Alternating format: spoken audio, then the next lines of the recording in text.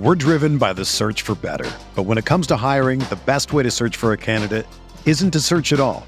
Don't search, match with Indeed. Indeed is your matching and hiring platform with over 350 million global monthly visitors, according to Indeed data, and a matching engine that helps you find quality candidates fast. Ditch the busy work. Use Indeed for scheduling, screening, and messaging so you can connect with candidates faster. Leveraging over 140 million qualifications and preferences every day, Indeed's matching engine is constantly learning from your preferences, so the more you use Indeed, the better it gets. Join more than 3.5 million businesses worldwide that use Indeed to hire great talent fast. And listeners of this show will get a $75 sponsored job credit to get your jobs more visibility at Indeed.com/Blue Wire. Just go to Indeed.com/Blue Wire right now and support our show by saying that you heard about Indeed on this podcast. That's Indeed.com/Blue Wire. Terms and conditions apply. Need to hire? You need Indeed.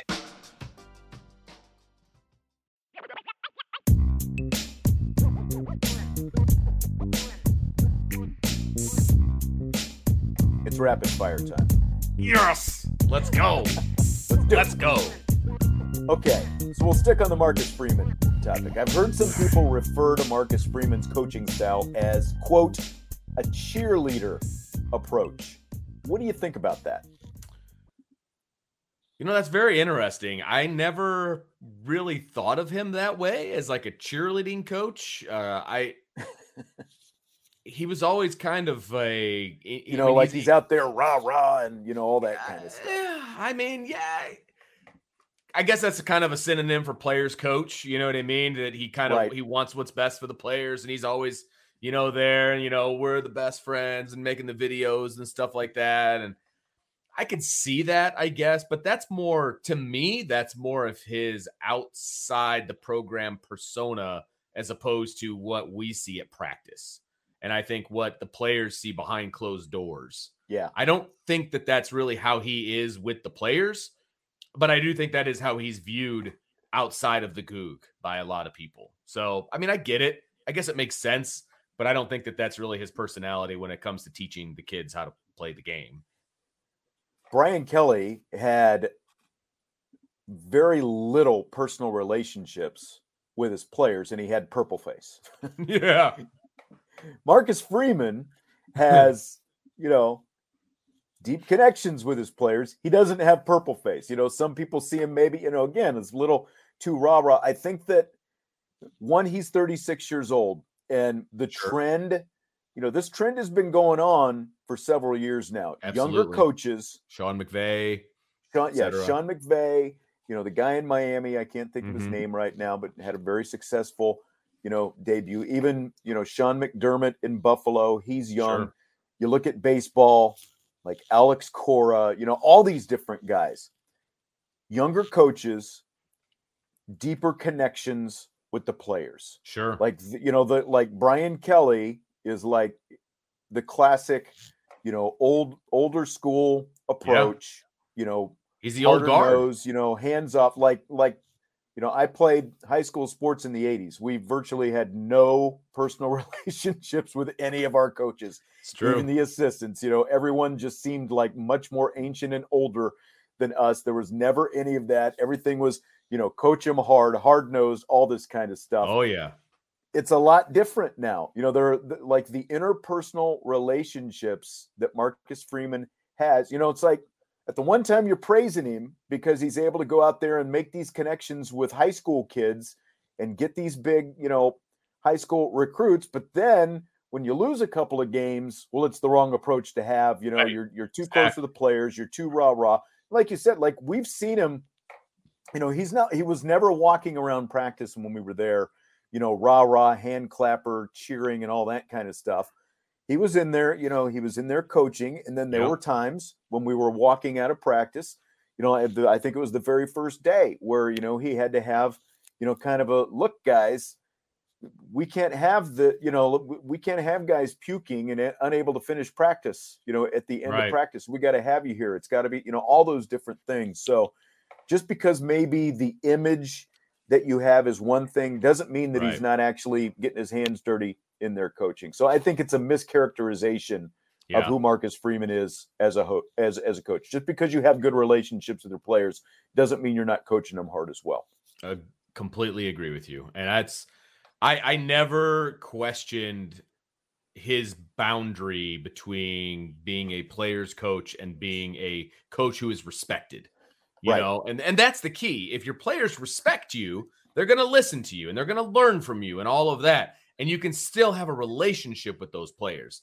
It's a fine line to walk. Don't get me wrong. But I always felt like he walked that line pretty darn well, to be honest with you. And again, even in the Vegas video, they kind of made a joke about it. Right. Because, you know, he's doing these like, wait, guys, I'm your coach, not your friend. Yeah. Right. I mean, they made a joke about it, but I do think that he does walk that line very well. And it's a fine line, but I think he does a good job with it. I do. So I don't think that that's because again, like you said, you can't have it both ways. He's a dynamic recruiter because he develops relationships with these kids on the recruiting trail. You can't just shut that down when they come on campus. Right. I mean, you can't have it both ways. You know, you can't, you're here. You're a different guy. Anymore. It's like, oh, you're on my time now, you know, that kind of thing. Yeah. You can't have it both ways. Otherwise, those guys are going to be like, you know what? I'm out of here. They're going to just leave and they're going to transfer and all of these different things. So I think he does a good job of showing his genuine self to players and prospective players and all of that. But when it's time to be coached, he's a coach and he coaches them up at practice. So I think he does actually a good job of that. Maybe what he's coaching, maybe we got to work on. But other than that, I think he does a good job with that. We're driven by the search for better. But when it comes to hiring, the best way to search for a candidate isn't to search at all. Don't search, match with Indeed. Indeed is your matching and hiring platform with over 350 million global monthly visitors, according to Indeed data, and a matching engine that helps you find quality candidates fast. Ditch the busy work. Use Indeed for scheduling, screening, and messaging so you can connect with candidates faster. Leveraging over 140 million qualifications and preferences every day, Indeed's matching engine is constantly learning from your preferences, so the more you use Indeed, the better it gets. Join more than 3.5 million businesses worldwide that use Indeed to hire great talent fast. And listeners of this show will get a $75 sponsored job credit to get your jobs more visibility at Indeed.com/Blue Wire. Just go to Indeed.com/Blue Wire right now and support our show by saying that you heard about Indeed on this podcast. That's Indeed.com/Blue Wire. Terms and conditions apply. Need to hire? You need Indeed. This is the story of the one. As head of maintenance at a concert hall, he knows the show must always go on. That's why he works behind the scenes, ensuring every light is working, the HVAC is humming, and his facility shines. With Grainger's supplies and solutions for every challenge he faces, plus 24/7 customer support, his venue never misses a beat. Call quickgrainger.com or just stop by. Grainger, for the ones who get it done. Fill in the blank. Notre Dame's goal for the rest of this season is now blank. Well, I think the goal has to be New Year's 6. Because look, you're going to if you're setting a goal, it's something you want to achieve, right? Is that a realistic goal? I'll let you know maybe Saturday about 7:00, whether that's a realistic goal or not, because I need to see this team play a heck of a lot better than they did last Saturday. And they're going to have to continue getting better and better and better when the likes of the Clemsons and the BYUs and the USCs, et cetera, right? So, but I think as of right now, that has to be your goal. New Year's 6 has to be your goal, because I think realistically a 9-3 or 10-2 team can be a New Year's 6 team, because, you know, they plucked the top 4 teams out of the New Year's 6. And so now you've got other opportunities to get yourself in there. And there's still, look, it's still Notre Dame. There's still eyeballs. And when they've got at-large opportunities, if a bowl has an opportunity to select Notre Dame, they're going to do it, right? So I think 9-3, 10-2 still get you into a New Year's 6. And I think that's the goal right now. No, I think you're right about that. But you have 10 games to go. And so the margin for error obviously becomes much more slim. And like BYU's looking pretty good. BYU beat Baylor last weekend. And they're looking That's not a team to be overlooked. So, I mean, you definitely have 3 games that are going to be tough Absolutely. on the schedule. To me, it's now this is the floor. The goal for to look like the football team that you thought you were coming into this season, not just to look like it, to play like it. Like the 2 lines, and I do think that it starts there, especially since that was such a big emphasis for Marcus Freeman coming into the season. They have to look a lot more competent. No doubt. Going back to what we were talking about earlier with what Marcus Freeman and Tommy Rees thought this team was. Mm-hmm. What's this offensive line right now? Like, we saw this offensive line during camp. It is baffling that line has looked like what it has looked like. And we were all heaping all this praise on Harry Hiestand, and we thought it was deservedly so. But what we've seen from that unit so far has been very disappointing. What we've seen from the defensive line, Al Washington's group, has been very disappointing. So, to me, it starts with that. Like, if you can become more physical and play to a higher standard with both of those lines, both sides of the football, what you were just talking about is going to take care of itself, I think, ultimately. Yeah. Now, you can't go out there on Saturday and try to be a smash mouth football team just because that's what you want to do. You have to be realistic with what you are. Maybe you have to, grow to that level. But to me, it starts with that. Play to that standard, on both of those fronts, and the big picture stuff is ultimately going to take care of itself, I think. No, I like that a lot. And you're absolutely right, because you need to have season-long goals, and you also need to have, shorter-term goals that will get you to your long-term goal, right? And I think that was a great explanation of, okay, we got to do this, and this before we can worry about that, right? So I think that's a really good point. I was looking at it as more like, hey, what's our end goal? But sure. you're I got you. Yeah, you're 100% right. You've got to do a lot of things in order to get to that point. And again, the margin for error for what I said the goal should be is razor thin. It's razor thin. You have to, not only do you have to compete in these games, you got to win them. You got to win them if you want that to be your goal. I mean, there's plenty of people out there in the chat and elsewhere. They're going to say, oh, the goal is 6-6. It's to be bowl eligible, after what we've seen from the first 2 games. I get where you're coming from. So far, they haven't even shown me that they're even worth being in a bowl, let alone a New Year's Six bowl. So is it pie in the sky to think that they're going to make a New Year's Six bowl? Maybe, especially after what we've seen.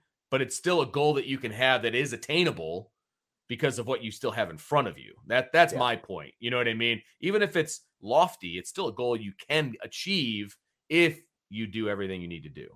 Yep. Another fill in the blank. Here's a tweet from Drew Tranquil after the loss to Marshall Saturday. Here's what Drew Tranquil said. I remember back in 2018 when we barely beat Ball State. We went on to go 12-0 that year. Today, it's the flip side of the coin. One bad day in the office doesn't have to define the season. Tough times go away. Tough people don't. Embarrassing, but I can't wait to see the response. Vince, that's blank. 100% accurate.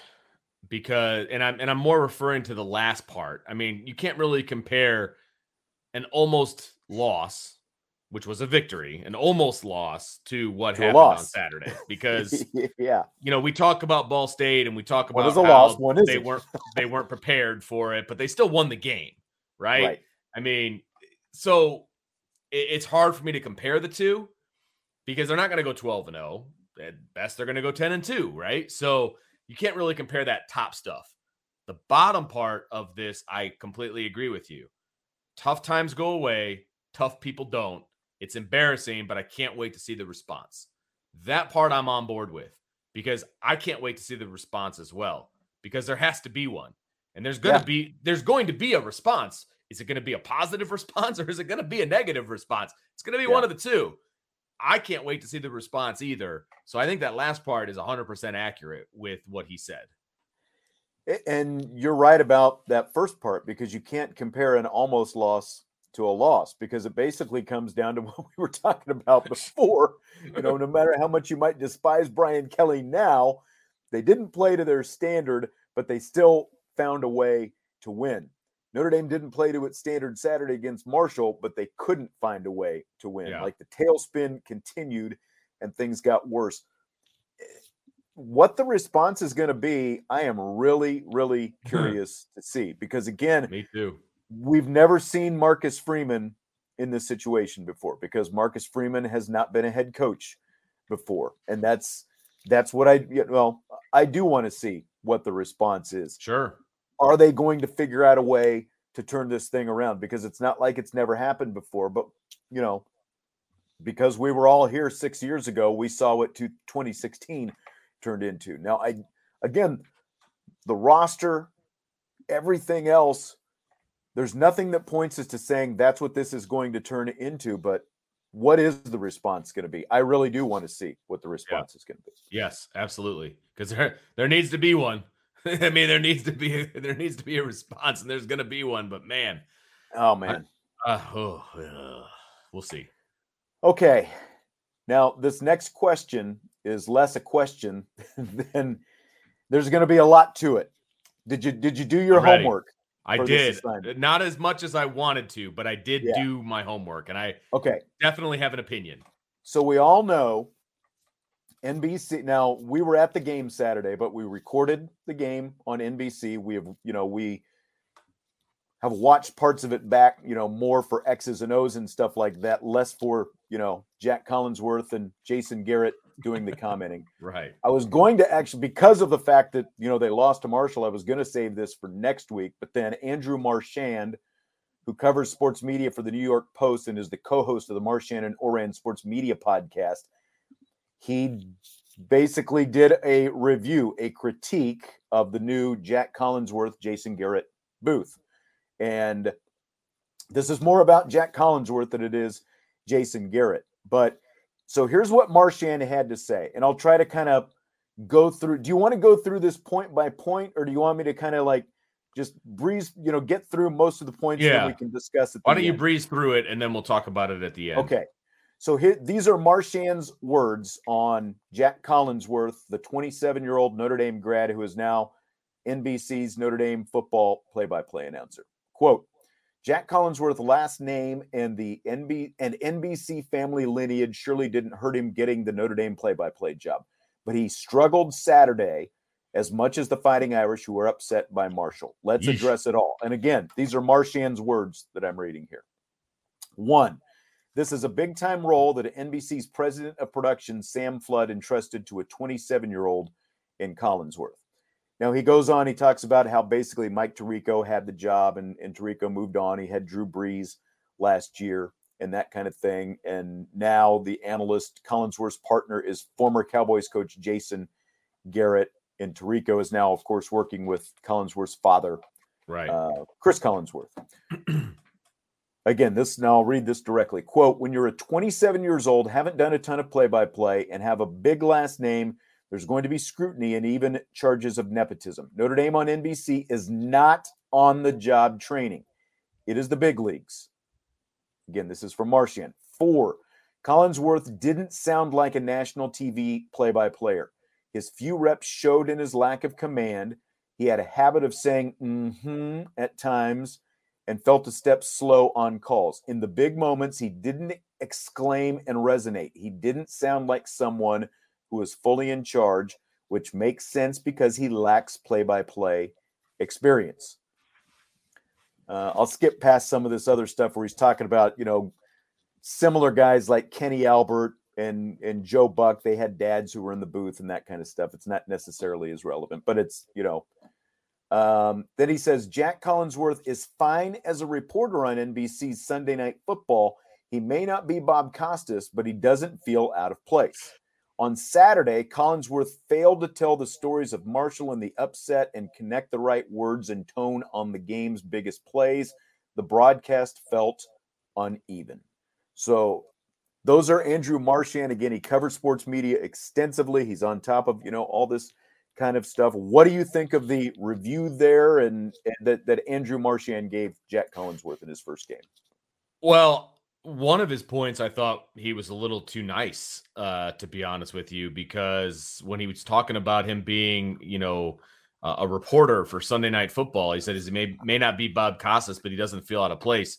I still felt like he felt out of place. Like it didn't, I'm sorry. It didn't, and maybe it's because I've seen him on the Notre Dame broadcasts, and maybe I'm biased in a negative fashion because, he got the job working, on the Notre Dame broadcast because of who he is before that. And that's what got him the job on Sunday Night Football. Mm-hmm. And I was just never all that impressed with him, even being on the sidelines or at the halftime or pregame or whatever he was doing. Right. So I thought that was nice. I didn't, because I don't feel that way at all. I do think he feels choppy. I do feel like it's inexperience. I mean, that's what it is. And it's nothing against what maybe he will be in 10 years. It's what he is now.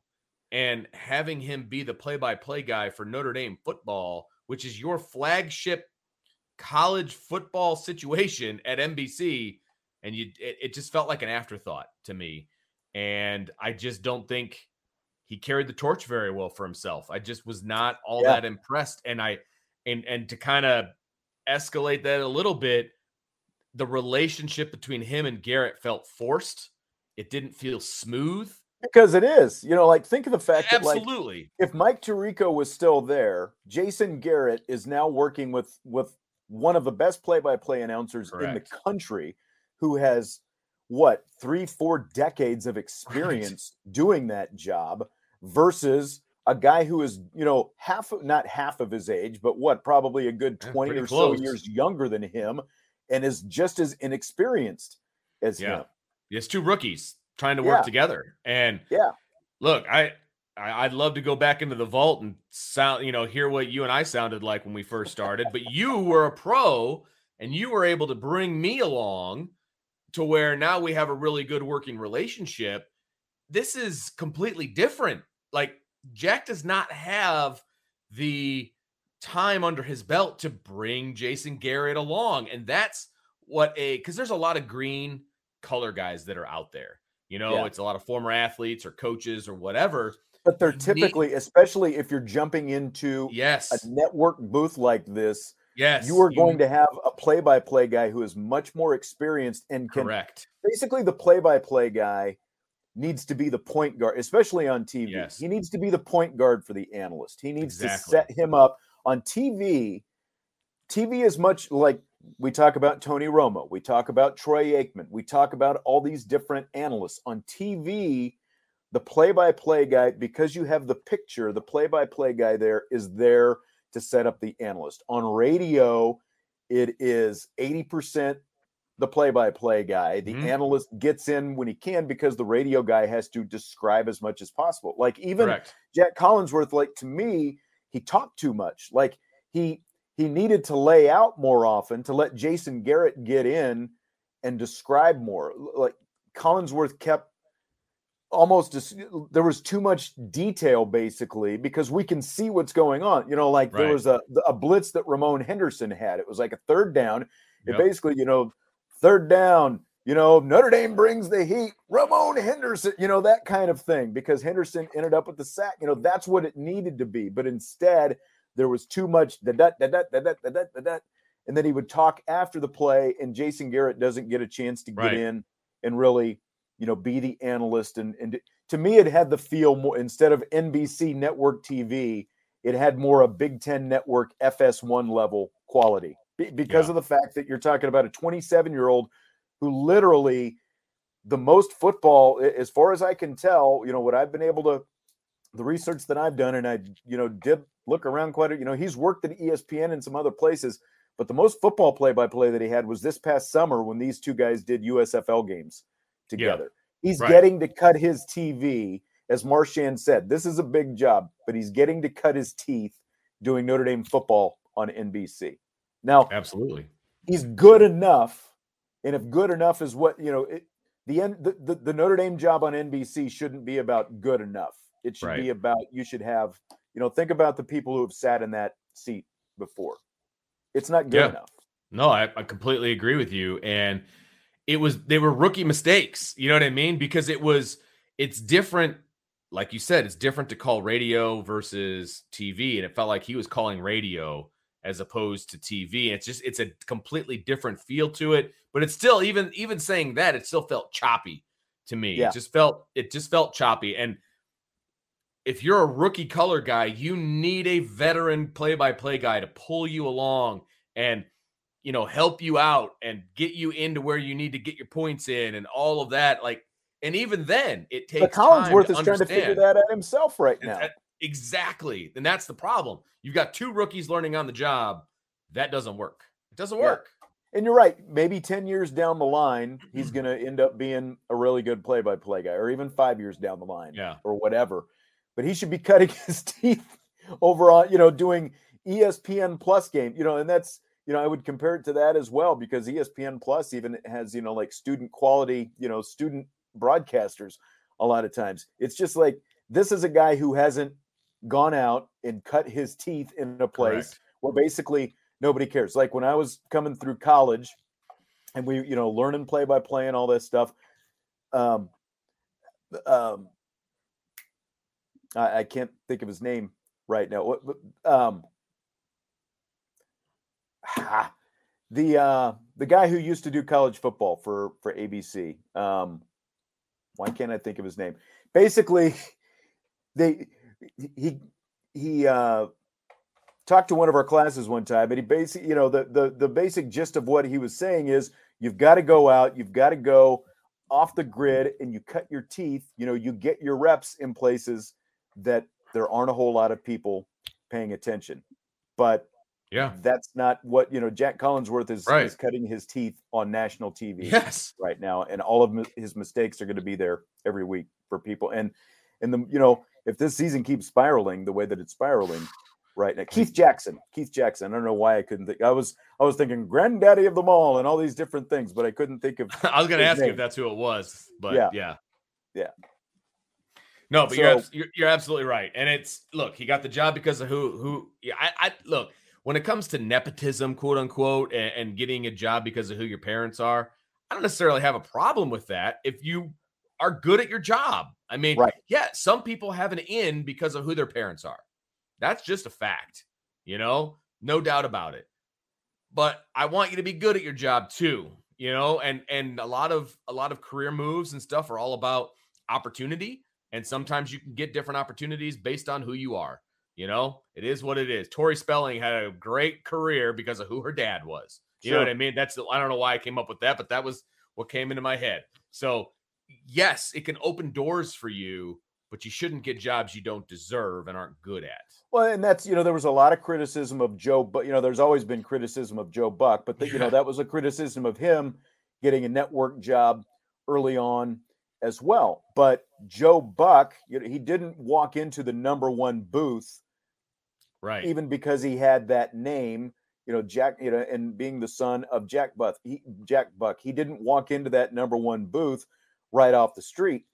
He cut his teeth. He did other things, and even when he got the first network job, he wasn't front and center on that network right away. He grew into that, turned into the number 1 guy. Basically, he earned his stripes. He proved that he deserved to be there. Maybe Collinsworth does that, but I agree with Marchand. Like now, he just doesn't have that authoritative voice in this booth. Like between the two, I'm not the biggest Jason Garrett fan because of my Cowboys background, but like between the two, Jason Garrett did the better job. Because he knows his stuff when it comes to football. Exactly. And that's what you want from a color guy, So I will say the bar is set lower for a color guy than it is for a play-by-play guy, just because you expect what that the job he's the is. jock, and that he's going to have to learn on the job. Absolutely correct. I expect not perfection, but I expect professionalism and all of that from an experience from my play-by-play guy. Yeah. So it's disappointing, but it is what it is, I guess. I mean, we'll see. We'll check in on. Hopefully, this he gets better. Season, yeah. We'll check at the end of the season. See how it goes. The parallels between Marcus Freeman getting a job without the experience and Jack Collinsworth getting the job without the experience, and it being Notre Dame. Believe me, the parallels are not lost on me now. That's true. Very true. Hopefully, they both get better by the end of the season. Yes.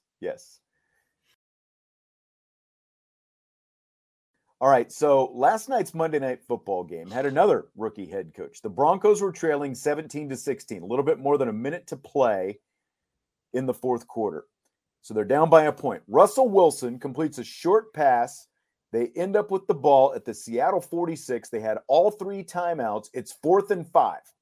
Rather than go for it, try to convert the first down with all 3 timeouts and, maybe set up a manageable field goal, Broncos rookie head coach Nathaniel Hackett lets the game clock wind all the way down to 20 seconds before finally calling a timeout. And then he brings Russell Wilson off the field, and they try a 64-yard field goal to try to win the game. The field goal, of course, misses. So do you buy or sell that as the right call, Vince? That was literally the worst thing that you could have done in that particular scenario. The worst thing you could have possibly done.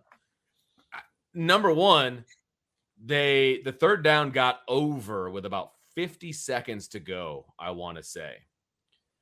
First of all, you're going to call timeout right then and there, okay? Right. So you at least have 50 seconds to work with. Second of all, I'm going for it on 4th and 5 because if you get it, you're still in the ball game. You still have probably over 40 seconds to play, and you still have 2 timeouts, okay? Right. If you don't get it, you turn the ball over. They're just going to put knees on it. It's game over anyway, okay? Or you turn it over. You still have 2 timeouts. Oh, man, maybe you get the ball back. You never know. But the bottom line is you call timeout right away. You go for it. I trust Russell Wilson. He's the 10-year veteran who's made a lot of fourth quarter comebacks. I trust him to get a 4th and 5, if I'm being honest. And then you've got the whole rest of the way to go. You need probably another 10 yards for a makeable field goal, and then you go from there. The worst thing you could have possibly done is let the time tick all the way down and try to kick a 64-yard field goal with a kicker who hasn't kicked over 50 yards in like 6 years. I guess it just dawned on me. Brian's the Broncos fan. We should have had him on here. Oh. It's not, but it's like you mentioned Russell Wilson. You just got Russell Wilson in the offseason, and now he's back in his old stomping grounds. He's the guy with you got him for that situation. That's why you got Russell Wilson, not to try to kick a 64-yard field goal. And then after they miss the field goal and Seattle gets the ball back, then Hackett decides when Geno Smith has taken a knee, now he's going to start using his timeouts. Like what is that? What are you accomplishing by calling timeout in that? It's ridiculous that you would rather put the game on the foot of a no-name kicker than put the ball in Russell Wilson's hands with all 3 timeouts, let him try to get a first down. And again, at the very worst case, if you get a first down, you're trying a shorter field goal. It made absolutely zero sense to me that was your answer, a 64-yard field goal.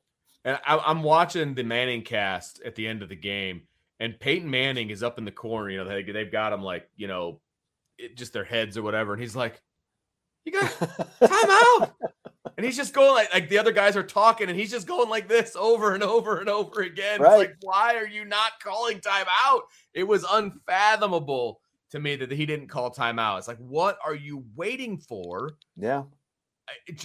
I didn't get it. That felt too obvious to me, which is why it's so hard to watch. And again, if Notre Dame had lost the Marshall game and we substituted Marcus Freeman for Nathaniel Hackett, if Marcus Freeman had made this kind of decision, then we're having a different conversation today about whether or not this guy is suited to be a head coach. 100%. I think, right? 100%. Absolutely. If it came down to a decision like that, you're like, what are you doing? You don't need to be there. You don't need to be there. That's exactly right. Yeah, that would have been horrible. Yeah, it would not have been a good look. Yep. All right, last question tonight. Albert Pujols plans to retire at the end of the season. As we speak, he currently has 697 home runs. And he's been on fire lately. He has. So maybe, this question is going to be moot by the end of the week, but we are sitting here, in the middle of April right now. Let's say the season ends and he's sitting on 699 home runs.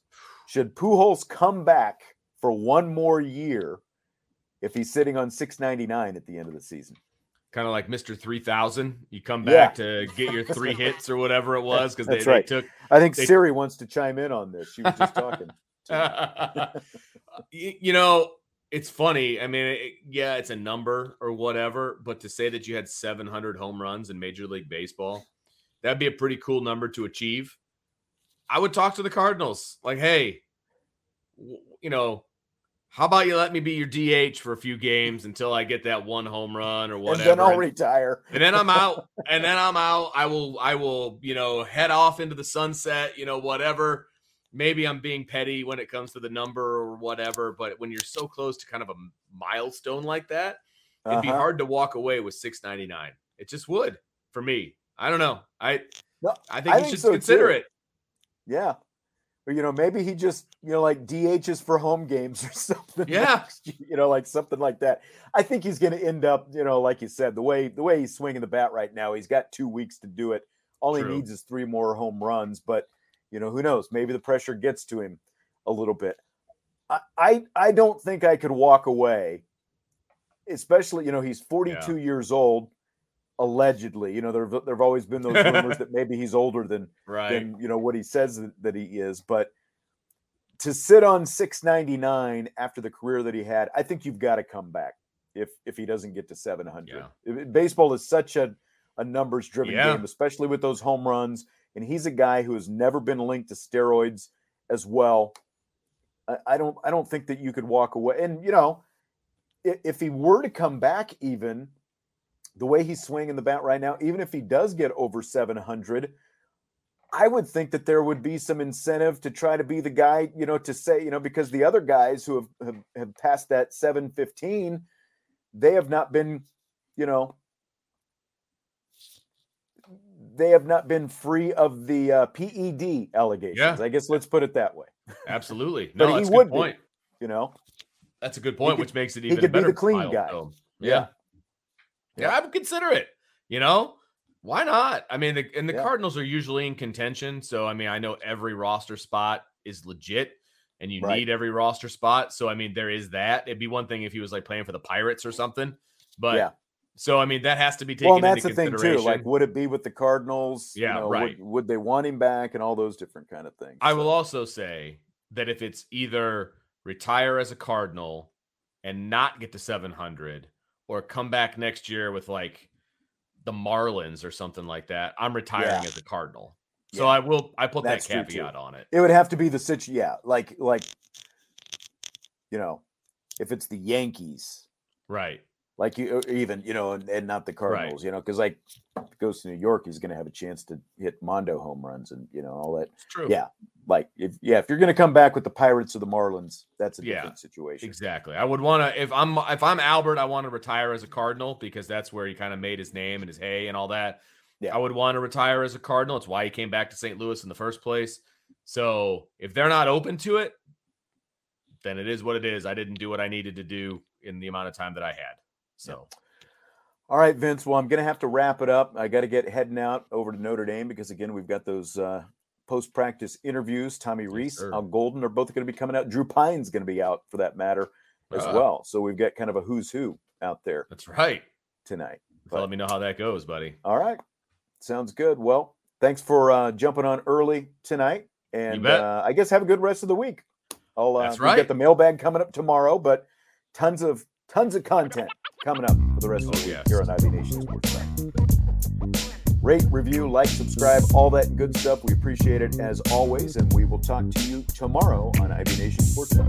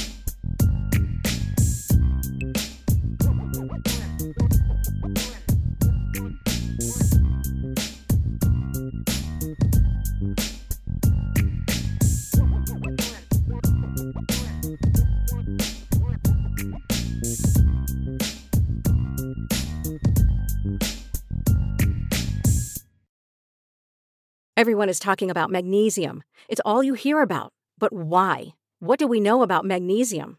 Well, magnesium is the #1 mineral that 75% of Americans are deficient in. If you are a woman over 35, magnesium will help you rediscover balance, energy, and vitality. Magnesium supports more than 300 enzymatic reactions in your body, including those involved in hormonal balance. From functional medicine doctors to mental well-being and female hormone experts, we all know that magnesium is the one mineral to improve all aspects of well-being and health. But which one?